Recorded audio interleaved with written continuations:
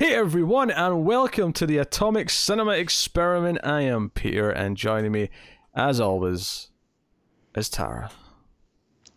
Greetings, citizens. Did you enjoy the dramatic pause before the is Tara? Yes, epic introduction. Yes. Well, you know, I gotta keep the energy up. I gotta keep the mood up. I gotta give the show a bombastic introduction that the standard can be set and the people know what they're in store for over the duration of the next, I don't know, 4 hours, whatever this is going to be at. You need to get one of those giant drums with like the balls at the end of the drumsticks that bum bum bum bum bum bum bum. Ah, okay, all right. Tara. Yes. I get a cymbal clash after I say it as well. Bum bum bum bum bum bum bum bum bum Tara. Greetings. We are a science fiction movie podcast. Every week we watch a movie and we get together and we discuss it at length.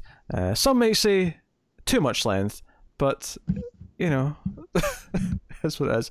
That's actually not true. Most people are actually quite fond of the meatiness of the show. Oh, sorry, the vegginess of the show. Tara's vegan, you see. I mean, some people have long commutes. Yeah. Yeah, absolutely. Makes sense. They wanna break down. We do, a non-spoiler section or a spoiler section and a non-spoiler. Yeah, I did it right the first time. Yes, it was right the first time. I doubted myself. Yeah. So it's gonna make the episode longer. And then a breakdown per scene, plus like we need a tangent from like every single scene. So. Yeah, exactly. So this is what the show is. And yeah, there was just a conversation between two friends. There was one comment actually recently that said we disrespected the film we're talking about by cracking too many jokes. Oh. I'm like, I mean,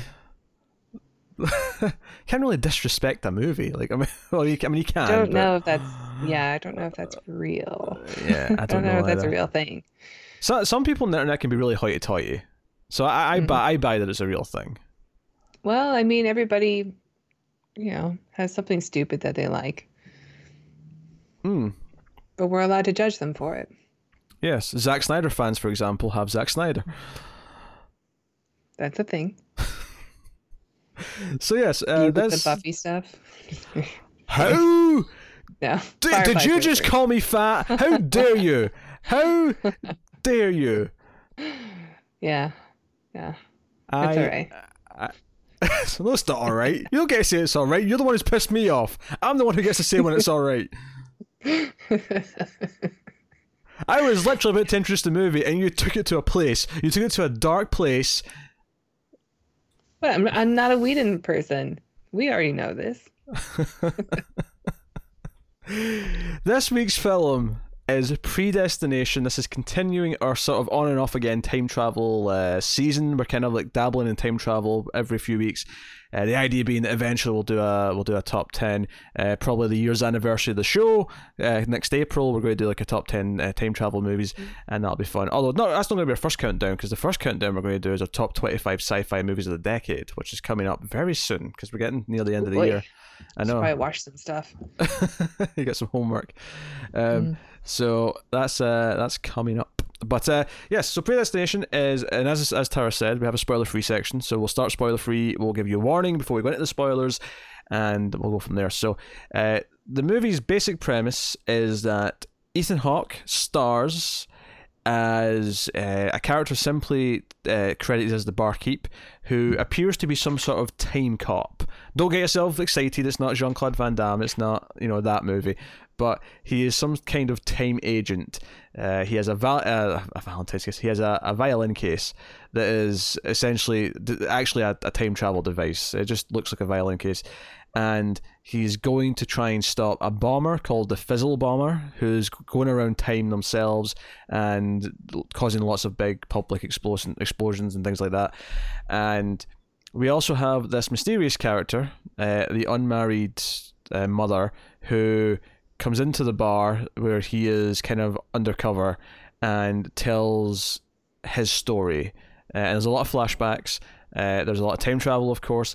And that is basically all I can really tell you at this point.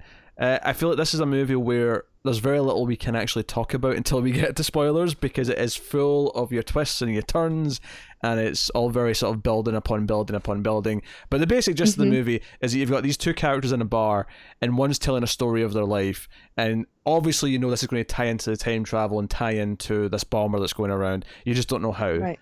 And that's where the movie sort of does its thing. So this is directed by the Spierig brothers, Michael and Peter Spierig, who I'm unfamiliar with. I'm going to click on one of their names and see what it tells me. Yeah, I don't know who they are either. I think I saw that it was an Australian. Okay. person. They did Daybreakers, which I saw. Also had Ethan Hawke, was watchable but not good. Winchester from a couple of years ago, terrible. And their first movie was an Australian movie called Undead, which I never saw. They also did Jigsaw, the 8th Saw movie. Eek. Yeah, not a good list. Not a good list, no. So with that in mind, Tara, I will ask you the question. Did you enjoy, which you've not seen before, I had seen this before, you hadn't, just I'll make that clear as well. Tara, did you enjoy Predestination? Well, despite the list, I actually did. Yeah. Hey, there you go. I think it's pretty tight. It's a pretty fun little trippy film. We're dealing with time travel. There is a lot of presented here, which kind of makes your brain explode a little bit trying to, wrap your head around. But for the most part, yeah, I thought it was pretty good. I think it's not bad. I think it's a very watchable movie that has some really fun sort of concepts. I think it never rises to be great, or even very good for me. And I think the reason for that is because it's so determined. I obviously this will be something that I can really make clear in spoilers, but clearly they had an idea for this movie, and this is what their pitch was, right? They said this movie is going to be this, and this is twist on twist on twist on twist. And they said this is what the ultimate twist is going to be. This is how it's all going to sort of click together, right? And I feel like they had that idea, and then they wrote a script which kind of, I don't want to say convoluted, but does everything it can to justify the sort of endpoint they decided they want to have. And as a result, I do feel that some of it is a little bit forced. And I also think that there's a point in the movie where you can actually kind of just guess ultimately where it's going, because again, I can't really talk about till spoilers, but it's like, yeah, some of the twists were not exactly surprises once you see. But, some of them genuinely were. And I enjoyed it because every time we got a new twist, it makes you rethink the movie from the very beginning, which makes it difficult to talk about. But I like the puzzle. I don't think it's, like you said, it is very watchable. But I don't think it, I don't know. It kind of has that like Netflix quality look to it. Oh, sure. You know what I'm talking about? Yeah, this is like right before Netflix started doing movies. This is 2014 this came out, so this is just a year or two before Netflix started pumping out original movies. So, but I know what you mean. It's got that kind of look to it. I can see it. It's not like, it's still a very pretty movie. Like, I do genuinely like a lot of the cinematography. It's just, I don't know, there's something about it that comes off a little bit Netflixy. I know we've used that term before, so I feel like it's safe to use here. I like the way you said that. Netflixy. Netflixy. Yeah, I know it comes off as an insult, and yeah, maybe it kind of is. Just say what you feel, Tara. This is Netflix trash. No, it's definitely not trash. Like, it's a fun puzzle film. It's nowhere near like the greatness of the fun time travel puzzle of like Time Crimes. I knew we say Time Crimes, because Time Crimes I think is the obvious one to compare this to for a lot of reasons. Oh, definitely, yeah. I think part of that hurts this because you can kind of maybe feel where some of it's going because of Time Crimes, and I think the other reason that it might hurt as well is that I feel like right away in this movie, like, there's a lot of, like, characters who are intentionally hidden. You know, there'll be a lot of times where there's, like, a flashback scene and they'll be describing a conversation with another character, and the camera will intentionally not show the other character. So all I'm like, okay, we're dealing with time travel. This character... Okay, who is this Yes. then? Like, obviously someone we know, and we don't know that many people in this movie. Yeah, so we're clearly setting up right away. Like, it's got you thinking about who it is, and maybe that's kind of the point. Maybe the point is that if you are used to time travel, you're kind of trying to second guess this, like, you know, down the line. But I think almost to the point where, like,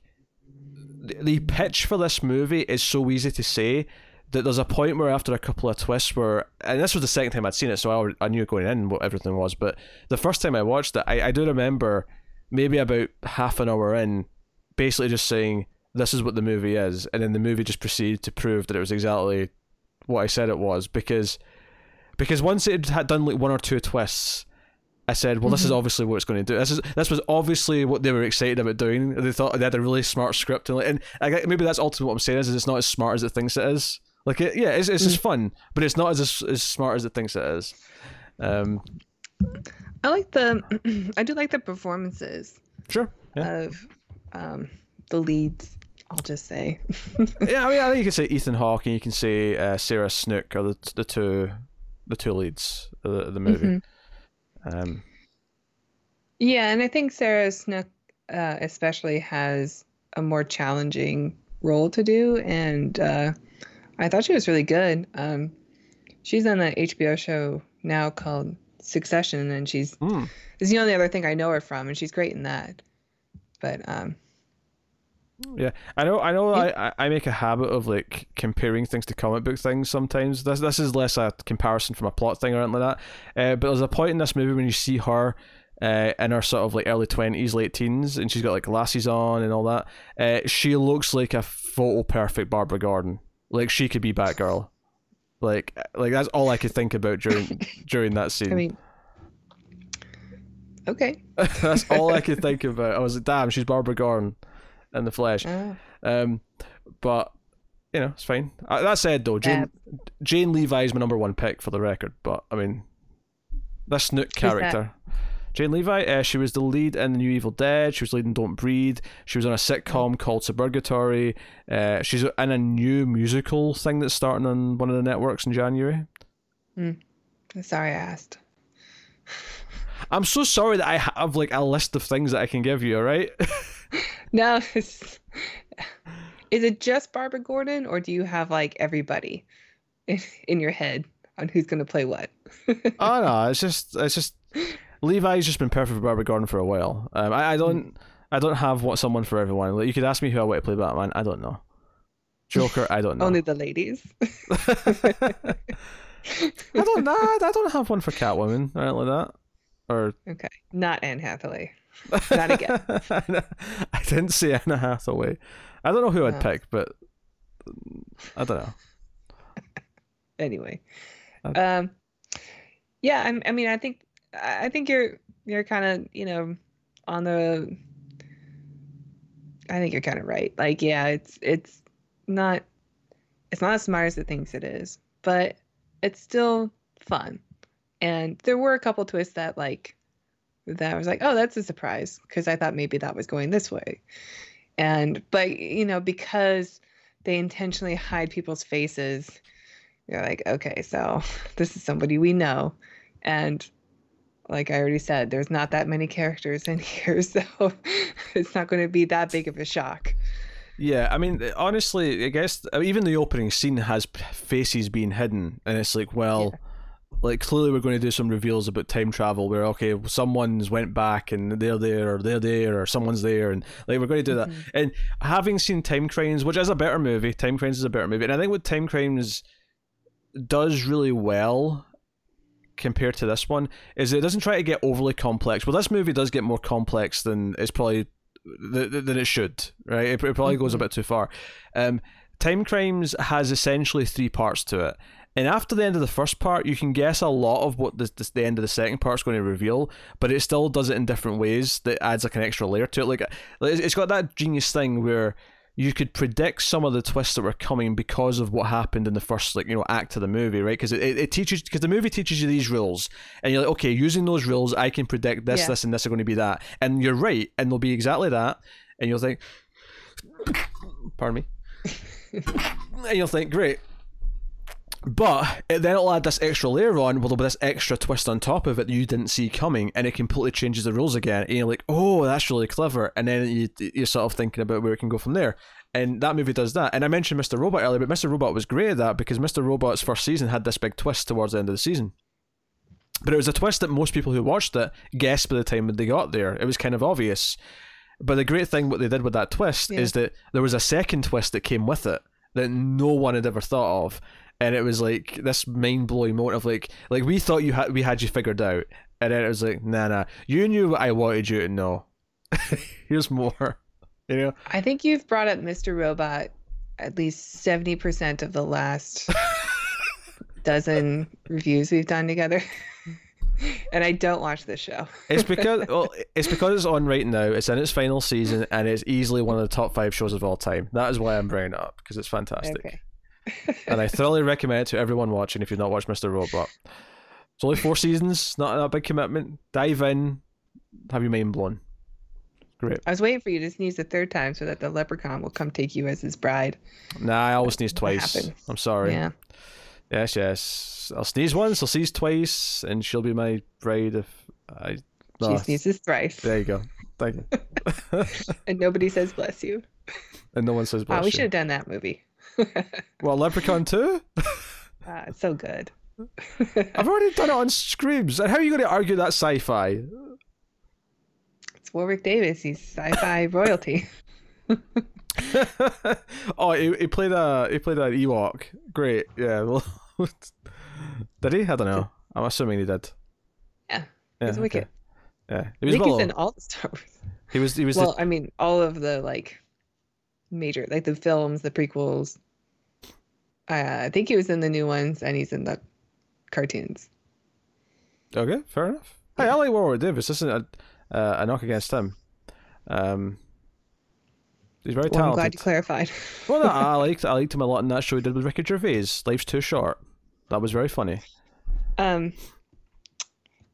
Do you think because we're watching the Watchmen show on HBO, and it just had an episode about predestination, basically. It did, yeah. You're right. And the free will, but there's nothing in it that's really paradoxical. Is that a word? Nothing in there that makes you go, this hurts my brain because now why? Now how? Yeah, I mean, there was this movie, there's one small thing. There was one small thing in the Watchmen episode. There was the motivation for someone to do something, but they only found out the information from the person from the future. So it did create a small loop in that sense. Mm-hmm. But you're right. This movie, the thing that's mentioned at one point in this movie is the snake eating its own tail forever. Right? This idea that there's a perfect loop. We brought up when we talked about Terminator that. John Connor has to send Kyle Reese back in time so that he can, have sex with Sarah Connor, conceive John Connor so he'll be born, and then John Connor will grow up, and then he'll find young Kyle Reese and he'll send him back in time. There's a loop there that can't be broken, theoretically. And if it does get broken, then none of it happens. Mm-hmm. This movie takes that idea and turns it up to 100. Yep. Yeah, so I think that'll do it for spoiler free, because I don't know what more we can say at this point without spoiling things. So full spoilers for Predestination. But before we start that section, let me thank our Patreon producers for the month of December. David Short, Alison M. Fordyce, Cindy Palacios, and Tyler Hess. Thank you to you guys. They are all Patreon producers, which means they are patrons at the $20 and up tier. But they don't have to be $20 patrons. Tara, do they? What else can you do with Patreon? Yeah, if you want to check out our Patreon page, it's patreon.com/MalfuzzTV, and you can donate as low as $1 per month, and that gets you bonus episodes like movies we've talked about already, like Time Cop, and there's more we're doing the Trancers saga. Saga. So you can follow the adventures of Jack Death along with us for just $1 per month. Check it out. There you go. You get bonus episodes. Yep, just $1. Go for it. But yes, that'll take us on to spoilers. So, yeah. So, earlier on when I was saying this movie is basically just one simple sentence. It's one idea. And once you get that idea in your head, you basically know where the movie's going. So the idea that I'm talking about is that every character in this movie is actually the same character. Yeah. that is the big twist essentially. Is that everyone, I mean, barring like one or two side characters who are there to kind of like nudge things along, but all of the main characters are the same character, and that includes like both people who are the parents of the character are the same character as the baby. Yeah, that was a twist that got me. Like, not that they're like both the parents, but that the baby, like I thought the baby was going to come back in a different way. Like the baby is is the fizzle bomber. I did expect the baby to be the baby in the beginning of the movie. Sure. Because so how do you explain this? Right. So so baby's dropped off at an orphanage and is raised and is then tries to be an astronaut, which at the time, because this is set in the past, this is like the 60s, she's trying to do this. It's very kind of a sexist environment. She's not really offered the chance very much. Not anyone is, but you know what I mean. Even though she's the best of the best of the best. She's the best of the best of the best of the best, sir. And she doesn't get in, basically because of sexism, and she's also she has a fighting problem. Oh, she always got fisticuffs. She does fight someone. Yes, that's true. She fights someone, and she works in the day as a maid and goes to school at night. And she runs into someone, and despite the fact that she's always been adamantly against love, she's always claimed she doesn't want love, but that's actually secretly all she wants. She bumps into an older gentleman, but the twist here is that older gentleman is actually her after a sex change, and come from the future. They fall in love, and they have sex. She gets pregnant, gives birth to the baby. The baby's stolen and given to the orphanage in the past. And that's her. That's also her. The baby's her. Mm-hmm. So, because I mean, there's a plot point that's brought up here after she's given birth with a doctor. Explains that she's got a very unique inside where she has both male and female organs in there. And because of the damage through the birth, the female organs were couldn't be fixed. But and you almost get the impression that the doctor didn't have to do this. Like he could have just accepted that, okay, your uterus and we had to do a hysterectomy. Fine, right? That happens to people. Well, plus there's no conversation, about it. It's just, oh, we did this. You're a man now. Yes, but he basically, you get the impression that he just is like, oh, this is really interesting and unique. I've never had I've got one chance to like change the cables in here so that it'll be going this way now. I'm doing it, damn it. I'll just tell her afterwards it was the only way. It was the only way she'd survive. So, which is an interesting question in the first sense, that this is someone who's essentially forced into a sex change, which is, typically sex changes are something that is desired by the person seeking the sex change. Yeah. So that's a kind of an interesting concept in its own right. But, and then that person continues on and becomes a writer, and that writer goes into a bar one night and chats to Ethan Hawke, who is there, and he's there as a time agent. But of course, we find out the movie opens with a time agent getting burned in the face and having to have reconstructive surgery all over the face. He has to have his face off. Is that drugs for that man. Is that a reference to the 90s John Woo film Face Off? Face Off? Yes. I don't think that one holds up. I think Con Air holds up wonderfully. I don't think Face Off holds up. Oh, it might be spectacular. I don't remember. I remember hating it when I watched it, but it might be better now. All I remember is you're going to have to take the face off, and then no more drugs for that man. it always bugged me in Face Off that their bills didn't change. Like, I'm like, you're telling me that this is like, John Travolta's face on Nicolas Cage's body, but it's just John Travolta's body. What are you talking about? Like, there was no effort to give them the different bodies like that they should have. Yeah, why not just hire two people who have the same build? Yeah, that's maybe the first thing you would do. Yes, or spend a lot of money on weird CGI. I don't know. But yeah, so after this reconstructive surgery, it's Ethan Hawke.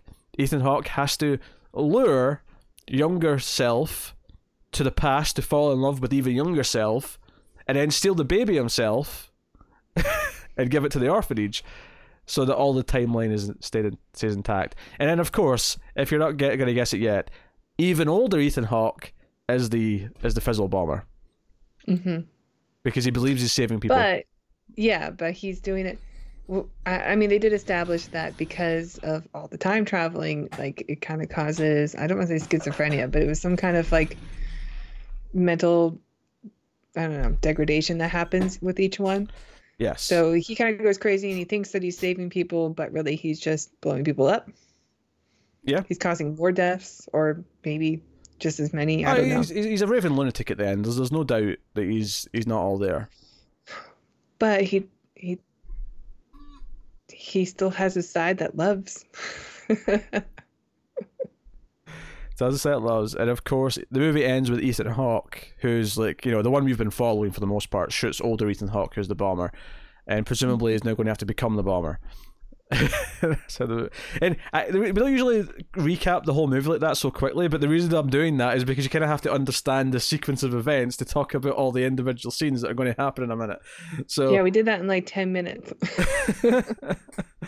That's just your overview. We're about to dive in properly, but that is the overview of like what's going on in this movie.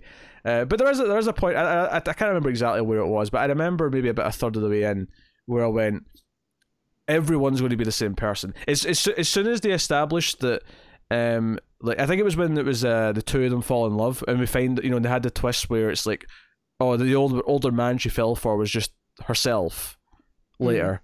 As soon as we had that, I'm like, everyone's the same person. I think once I see that the burned face is her face, then I kind of put that together as well. Yeah. Maybe like a twist later, I got it.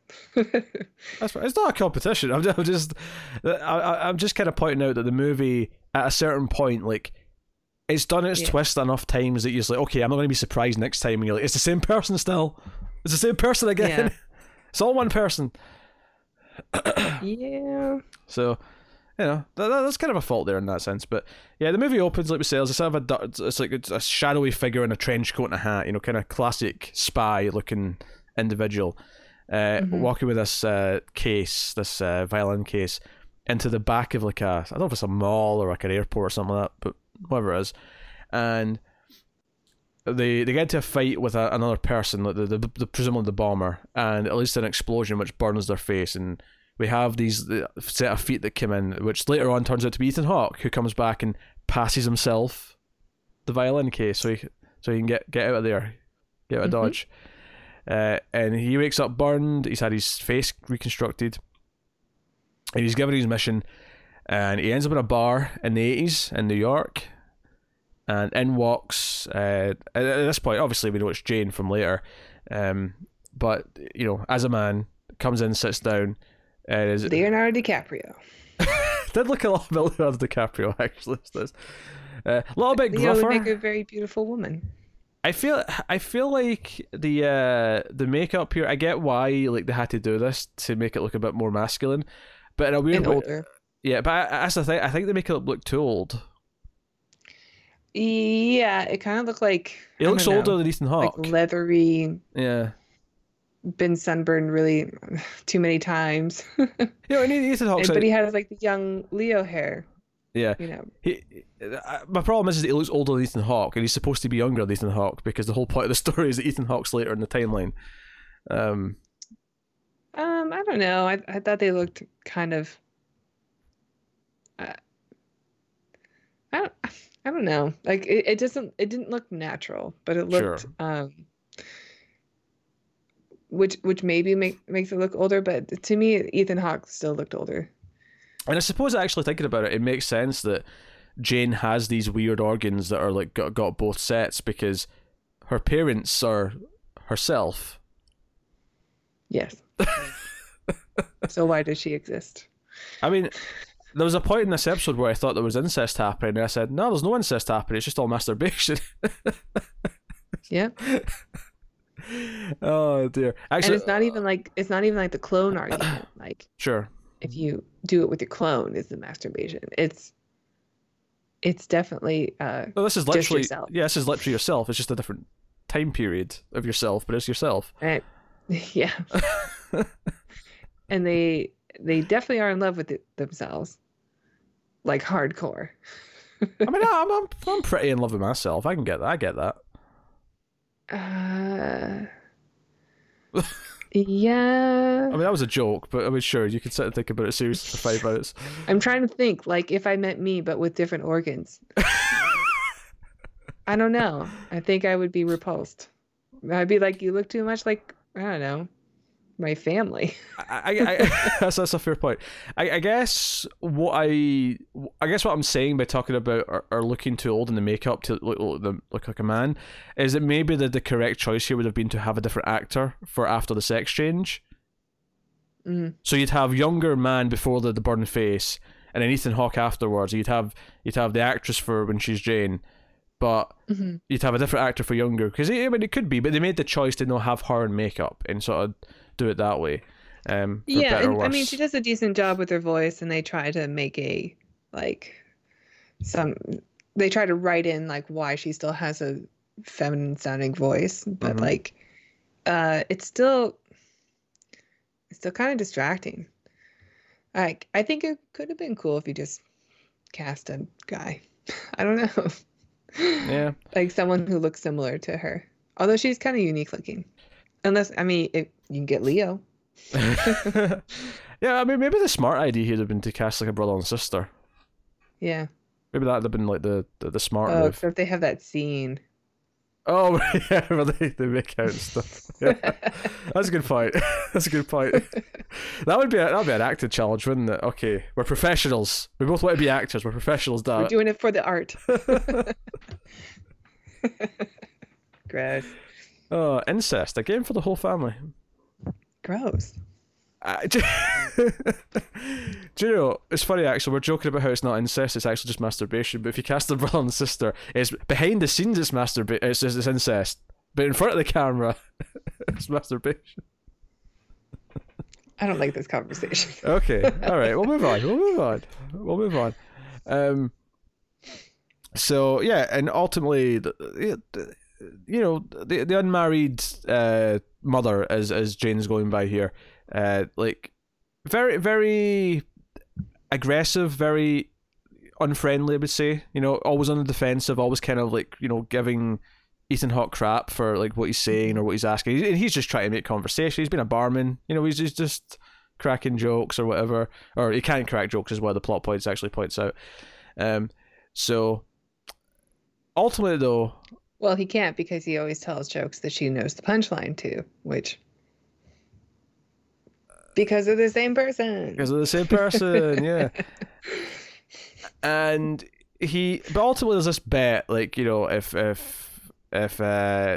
he could tell a story that's, you know, more extreme than anything that Ethan Hawke's ever heard, then that, you know, you'll give a free bottle of whiskey or whatever it was.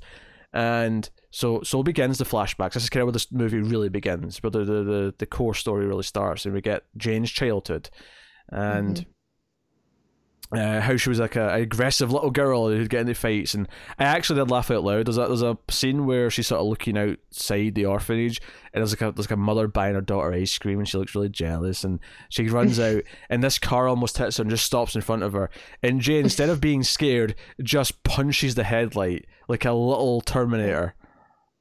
I know. I know. Well, that's all that testosterone she has, right? Does she have testosterone yet? She's got male organs, I suppose. But they do say later on she has to take testosterone. If I can say it properly. I don't know.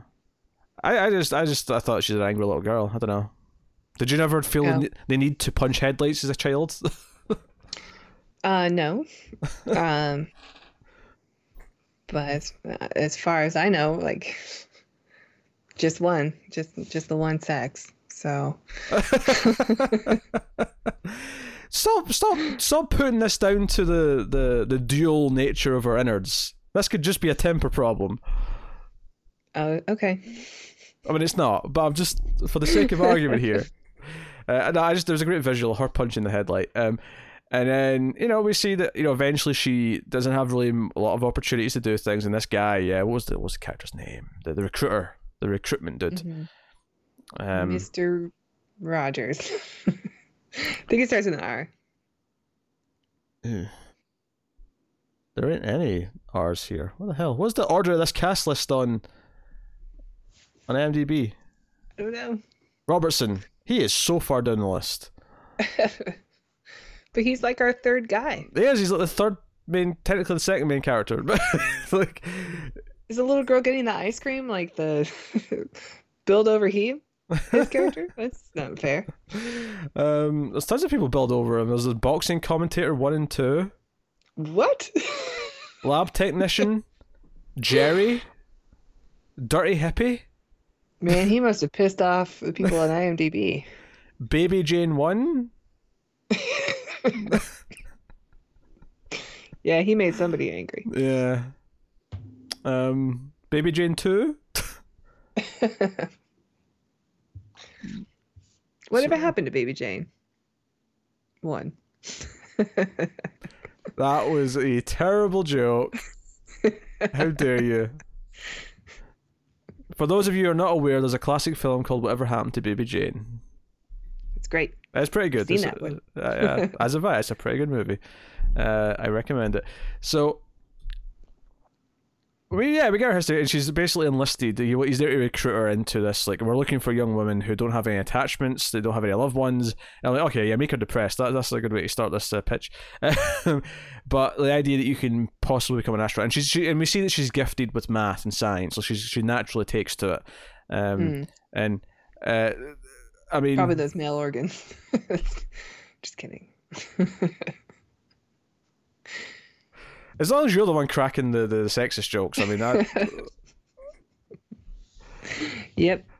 I'm taking no part in it. I'm keeping far away from I know. any of that. You're so woke. I have a science degree. Also, I don't want slaughtered in the comments. Also, I forgot the point I was going to make. Must be those male organs.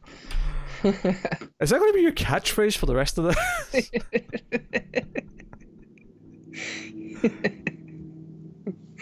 Oh yeah, it's a good one. So she goes to the test, and it's supposed to be like all people who are like good at math and science, but like she even says half of them are prostitutes, and for some reason they really care that they're all virgins, and they want them to basically be there for the male astronauts. It was basically the gist of it. Turns out it is lonely out in space. Yes, that's what they figured out. So she gets an interview and she's asked these questions, and she cracks a little joke, and it's an innocent little joke.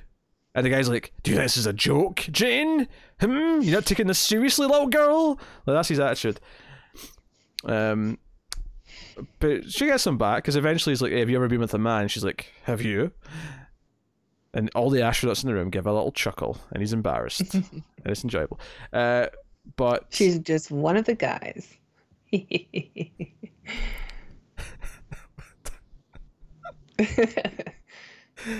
Oh dear. So she we see her go through a montage of like training, and she's good at the VR tests, and she's good at all these other things. Well, not VR because it's like the 60s, but you know what I mean. Like, she has this helmet on at one point. Actually, yeah, it definitely would have made me throw up. Actually, what is this helmet anyway? Like, I don't buy the 60s had this tech. I don't think so. I never thought about maybe it's just like a screen in a helmet. Yeah, but think about how like a tiny 360 theater. Yeah, but think about how chunky like TVs are in the 60s. It's not those flat screens or anything like that. Like, this is, I don't know. Maybe it's not really like a a screen. Maybe they're all just on LSD and they put helmets over them. It's whatever I, whatever just comes to their head. I never thought about it during the scene itself, but now I'm thinking that was meant to be the 60s, and I'm like, yeah, look what the hell are these VR headsets. It looked very mod, but yeah, you're right. It doesn't fit. It looked very mod. Tara. Yeah, 60s mod. No, that's the thing. That's a style. MOD. Oh, I thought you were shortening modern to mod, like you're trying to be hip. Maybe it comes from that, but mod 60s is like a look. It's a style. I'll let it fly. I'll let it fly. I'm gonna sneeze again. Yeah, I'm not the check out my Insta. I don't have an Instagram. So. Oh, bloody hell. Also, I'm just not that cool. Poppycock. I don't think this is a big twist. I do a science fiction movie show. What are you talking about? I'm the coolest person I know. Yeah. Hey. Mom says I'm the coolest guy in school. Yeah.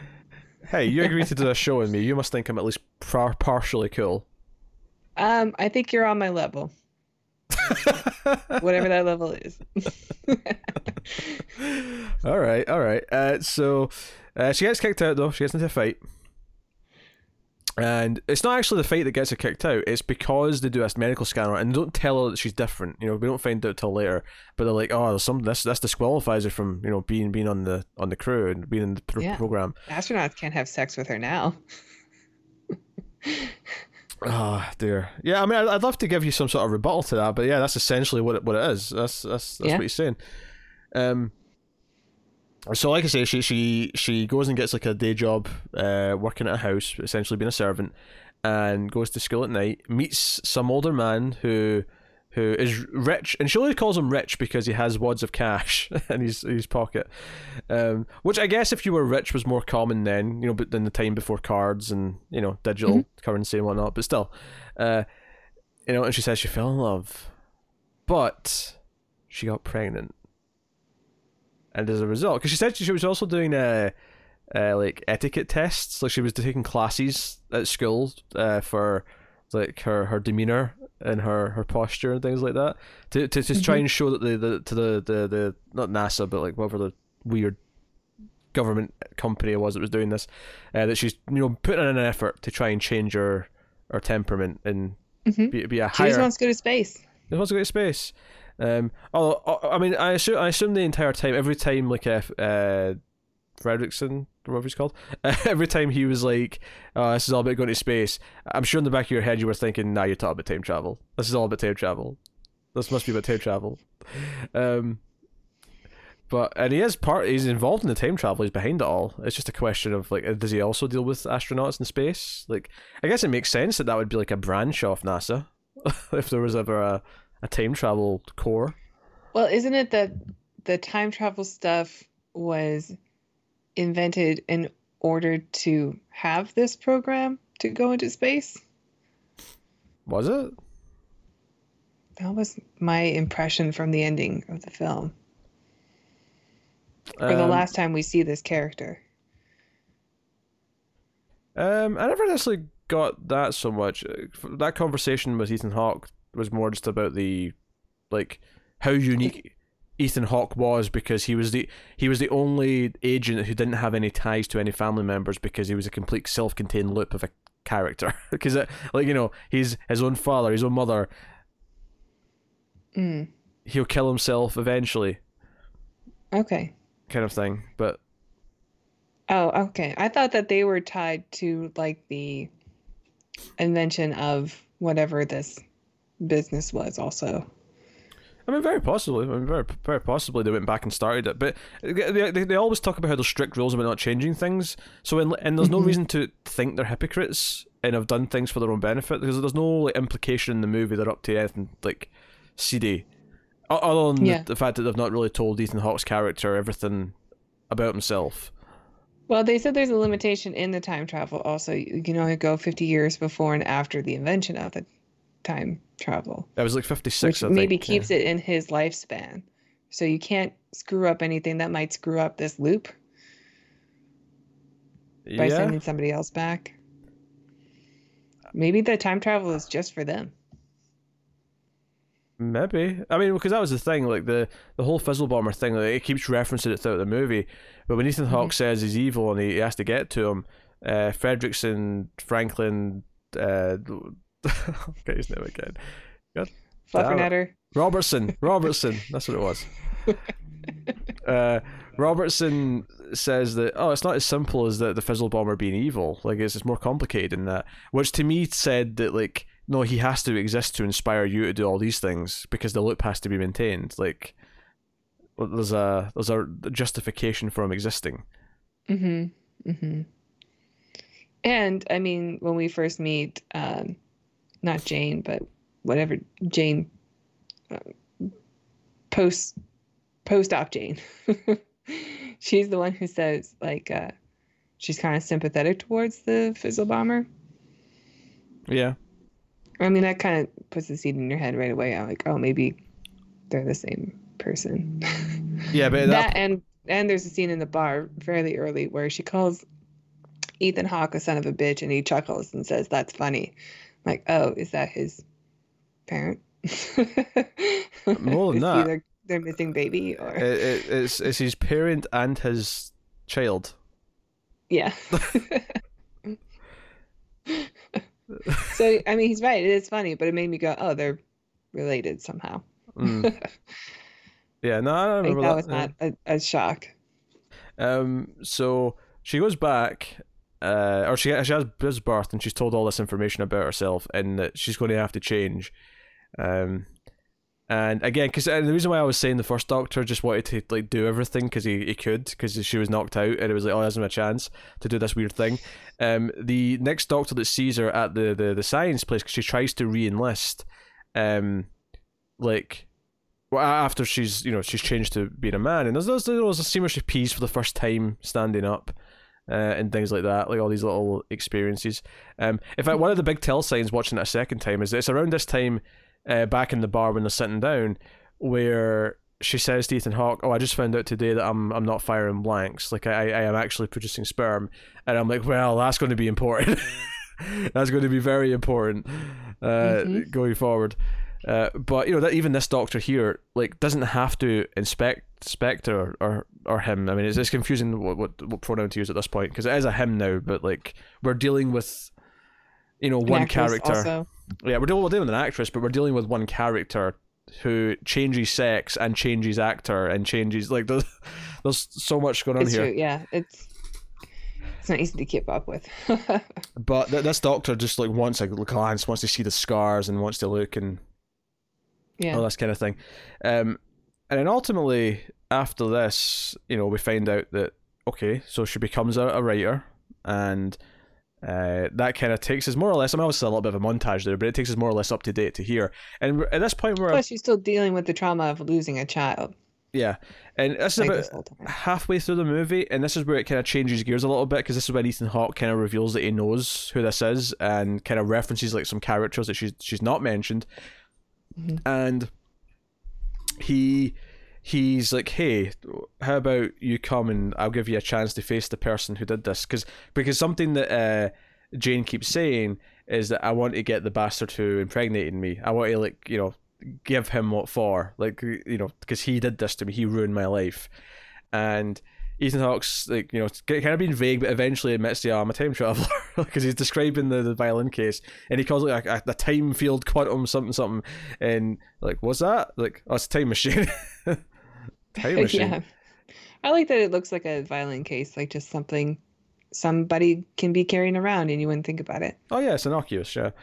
And it's like, okay, so they travel back to the 60s, and he's got a change of clothes waiting for them, and it's okay, so you have to go here, and like, here's a gun, and you can do this.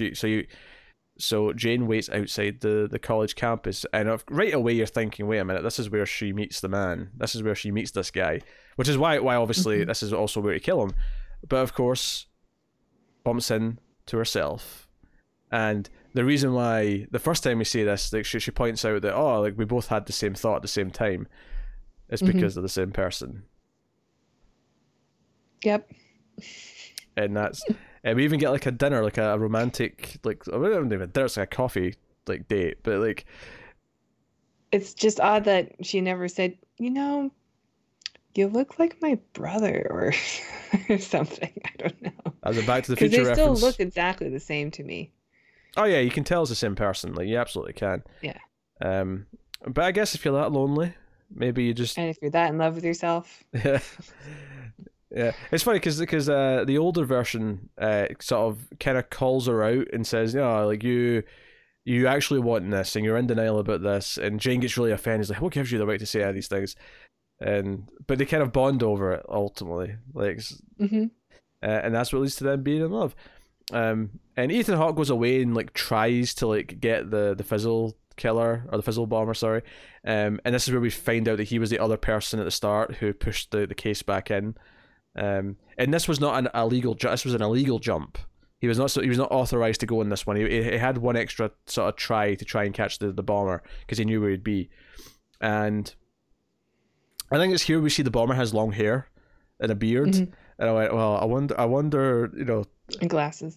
This is to throw us off. Like I wonder who they're trying to disguise here to be the bomber, and. So like there's all these fun little bits that sort of come together like that, and eventually Ethan Hawke like has this conversation with Robertson, steals the baby. This is where it kind of really spells out what it's doing, because this is where Robertson says like you're completely a complete closed loop. Like there's no one at either end of your life that comes or goes from you. Like you're completely closed, which is kind of spelling out exactly who he is. Because after this he comes back to pick up old man Jane, if you will, and. Old man Jane wants to shoot him. And he's like, no, you tricked me. You did this. You're the one who set all this up. And he's like, well, now you understand who you are and who she is. Maybe you're ready to understand who I am. And that's kind of when the movie really starts like, hey, think about this. Like, where do you think this is going? It doesn't actually outright technically spell it out for you till the very, very end. But I mean, this is the point where you probably get it if if you're paying attention. Right. So sure enough, from this point, obviously he takes, old man Jane to be an agent, and this sort of like lines back up with the bandages and the explosion, and then eventually becoming Ethan Hawke, right? So that's all kind of closed off. We understand that, and then yeah, I don't like this whole like face transplant where you look like where you have a different shape, because isn't it like it's the bone structure?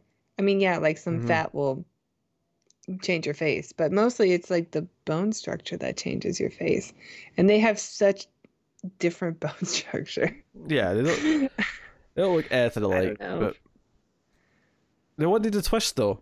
That's why you don't see it coming too early, because if this was the same actor again, you'd be like, well, I can see where this is going. It's true, but like he's got like that narrow face. Oh, he does. Ethan Hawke has a very narrow face. This is true. Yeah, and like his eyes are different, and I don't know. Like it's fine. It's fine for the sake of the story, but I can't help but think about it. Yeah, when I'm watching it.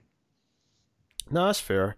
And then we follow him in his retirement. Essentially, he wants to retire in New York in the 80s, just before the next blast, and he's basically going to try and find the bomber on his own, even though he's not supposed to anymore because he's retired.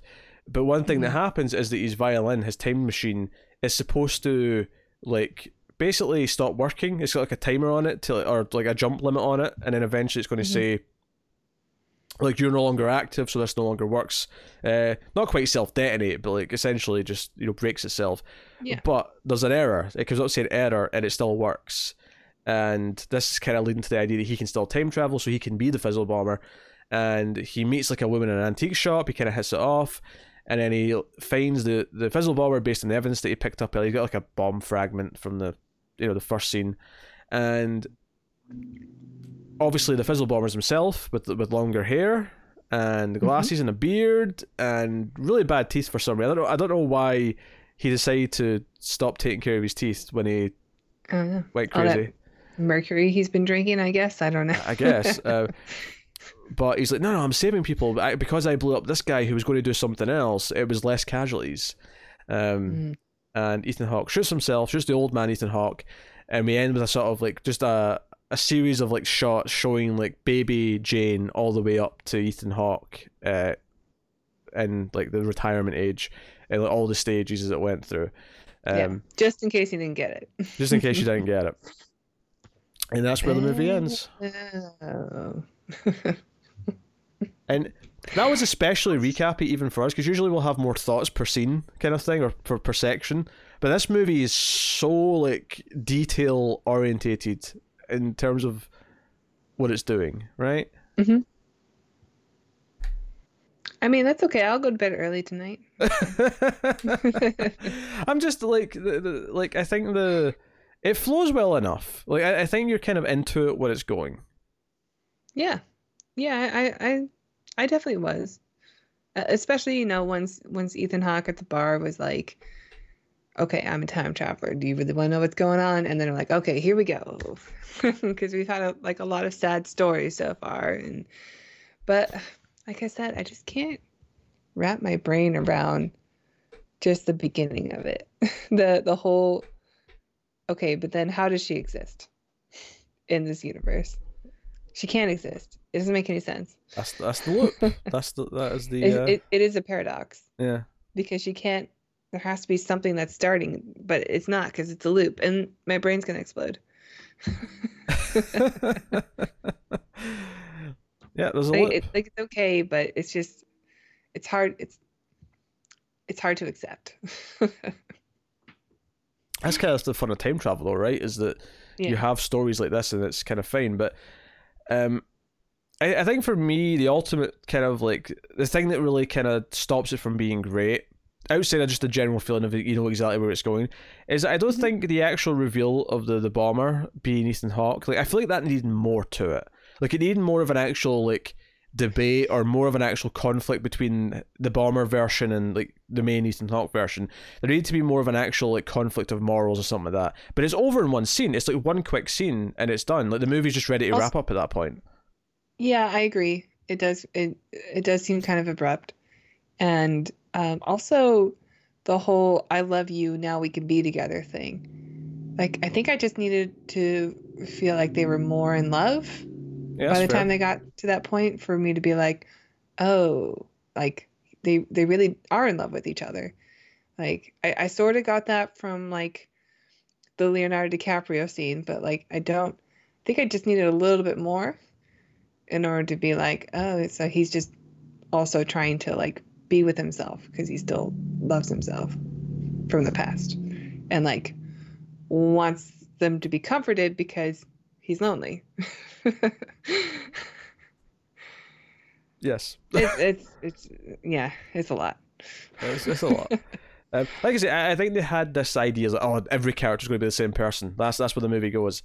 And I think this would make a better book than it would a movie because I think you can, without having to see everybody.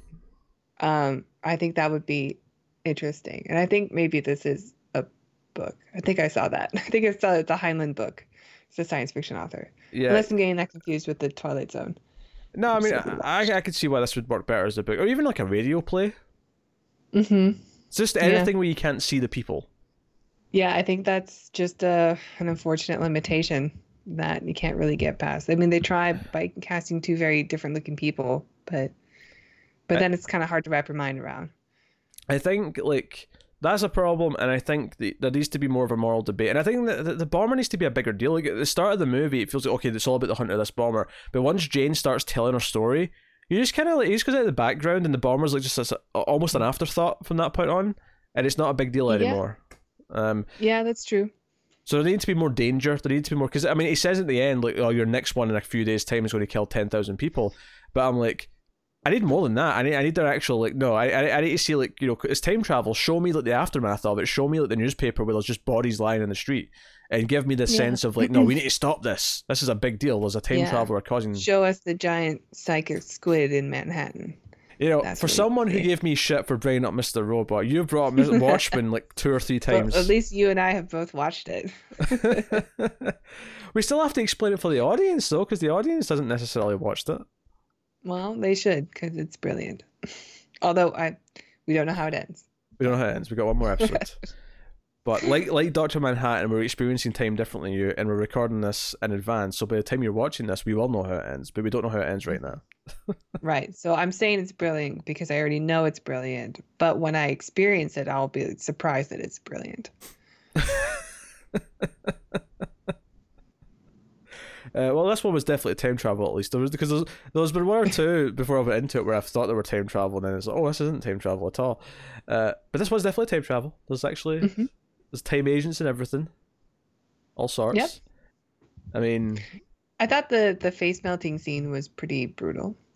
Like, I liked seeing the effect of the explosion and like, oh, the guy's face, it's gory. If anything, it kind of like. It's almost like they kind of front-loaded it with their best, like, most grisly effect, because the rest of the movie's very... almost avoiding. Like, no effects. Yeah. Yeah. So, I wonder if that's maybe it peaked too early in terms of, like, flair. Like, in terms of cinematic flair. Maybe. And I get that you want to start with a bang, and then, but, like, bang again at the end, is what I'm saying. Also climax. Yeah. We get plenty of that. Yes, we do. Okay, I don't know where I was going. You gave me a funny look after I said that, and I didn't know what I was doing. All right. Well, I mean, like, because you're talking about bang, and I was thinking, yeah, they definitely bang. Okay, you went there with it. Okay. Yes. That's what the funny face was. Oh, jeez. All right. So, yeah, I think, given that they're both meant to be playing the same character, I guess that's the other flaw of having different actors, is that I don't know if you have a problem with the facial structure being different. I think I have more a problem of never really feeling that they're actually the same person. Like, I never feel it's not like you see like Ethan Hawke copy the mannerisms or anything like that of the other actor. Nothing. There's nothing like that. Nothing. And it can be done, because I've definitely seen many an episode of a TV show or whatever where they'll have like a body swap episode, and you'll have the actors do a really good job. Not always, but sometimes you'll get actors who do a really good job of doing the other person's performance, so that you actually feel like it's the other person in their body, and it's always fun to see that. I agree. Is there a big example you've got in your head, because you've got a smirk in your face? Is that a Star Trek episode? No, I'm thinking of The Watchmen again. Oh, right. There's a body swap between our lead, Angela Abar, and Louis Gossett Jr., and she just nails it. You're right. No, you're right. It's like barely a scene, too. She's just sitting in a wheelchair looking, and you're like, that's Louis Gossett Jr., but it's got her face, Regina King's face. It's got her face. Take the face off. The more you do that, the more it sounds like a Shatner impression. No more drugs for that man. Take your face off. That's an exaggeration. Well, of course it's an exaggeration. I'm trying to make a point. Yeah. Trying to make a point. He only did it because he forgot his line. A couple of times. They turned TV shows out really fast back then. Sure. I don't know. I think he was trying to do a dramatic beat. That's what he was doing. He thought he was making the. I mean, hell. So when we get to the episode of Twilight Zone, because obviously, if you don't know, me and Tara are reviewing Twilight Zone, the classic episodes, once per week. When we get to that Shatner episode on the plane, there's two. Oh, there's two. Okay, well, the plane one, the Nightmare at 30,000 feet or whatever it's called, and he's like, "There's something on the wing." You're telling me that he also forgot that line there, and that's why there's a pause? I don't think there is a pause. I'm sure there's a pause. Every impression I think you're thinking of like a parody of it. Yeah, every impression I've ever heard puts a pause in there. Maybe it's just them being mean to poor old Willie, but yeah. Well, should we rate it? We probably should rate Predestination. I think we're probably at that point. What are you giving it? What was it predetermined to get? I think it is, and always shall be a 6. I think it's a 6. I think it's decent. I think the time travel is pretty clean. There's a paradox there, but so long as you you know, don't think about it too much. Like, yeah, I mean, it works. A lot of the execution is just a little bit, I don't know, I want to say cheap, but uh, like I think you kind of nailed it in the beginning when you said like it thinks it's smarter than it is. Mm-hmm. Like we're one step ahead of you. Like not really, but I do think it's a pretty good attempt at making a complicated science fiction film, and the performances of the two leads are pretty great, and I mean, pretty good, I should say, not great. I think the Sarah Snook especially had a challenging role, and she did a great job. I also agree they could have had a little bit more shared mannerisms, or like even a tick that they did, you know, that was kind of shared. Maybe it would have been too obvious, but a little something extra. Yeah. Anyway. No, I agree. So I kind of agree. I think when I first saw it, I think I came out of it thinking a 7. Watching it again, I think I am probably going to agree more with your 6. I feel like it's a decent watchable time.